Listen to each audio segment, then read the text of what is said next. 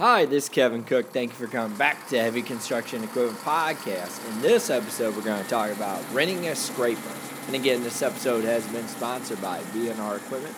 Are you looking for good, used, quality equipment? Then come to our website at www.brequipmentco.com or call us at 817-379-1340. All right, here we go into the podcast. Companies which are ideal into earth-moving business find scrapers a quite crucial heavy equipment. They may use other heavy equipment as well, but a large portion of their business is covered with the help of the scrapers. They can't depend on an excavator or, for a matter of a grader, which is also highly used for landscaping or site development work. They need to get the dirt out from the site for the reason that they need nothing less than a scraper. A newbie should rather invest his money into buying machinery that matters the most for the business. For instance, hiring the human resources. You got to have them to help get your stuff in place at your office. As far as heavy equipment are concerned, they can also be picked up on rent.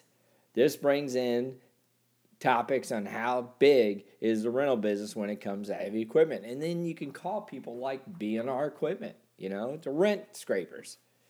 A person who has just set his foot in the construction domain and is finding it hard to come up with the expenses to meet his business requirements, it makes no further sense for him to spend anything on scraper, especially when he has the option to get a scraper on rent. So, researching an owner who wants to rent his scraper is a difficult task. Well, it is not at all a difficult one. All you need to do is go through the right channel to get the scraper that you want. You basically have two options. The first one is contacting a rental house like B&R Equipment who provides different kinds of heavy equipment. So, going to him will be useful as you can speak about the needs and you will be suggested accordingly. Taking help of a rental house also serves another purpose. They also may guide you with the best available option, which is not possible in any other mode. Just in case you are not sure which model of scraper you should be going with, the guidance of the rental house proves to be fruitful.